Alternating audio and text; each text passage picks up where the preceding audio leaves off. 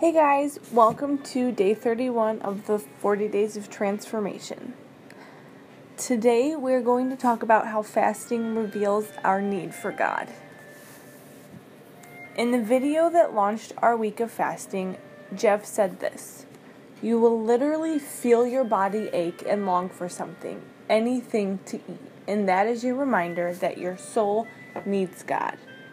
This idea is crucial to really understanding the heart of fasting. Scripture is filled with the idea that God's people are best and most connected to God when they are the most aware of their need.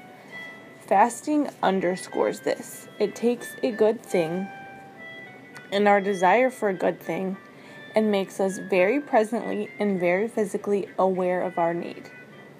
Consider these verses as you fast today, and consider your need for God. Psalm 3 verse 4 says, "I cried aloud to the Lord, and he answered me from his holy hill." Psalm 34 verse 4 says, "I sought the Lord, and he answered me. He delivered me from all of my fears." Psalm 118:5 says, "When hard pressed, I cried to the Lord. He brought me into a spacious place." Psalm 120 verse 1 says, "In my distress I called to the Lord, and he answered me." God's word is filled with promises like these.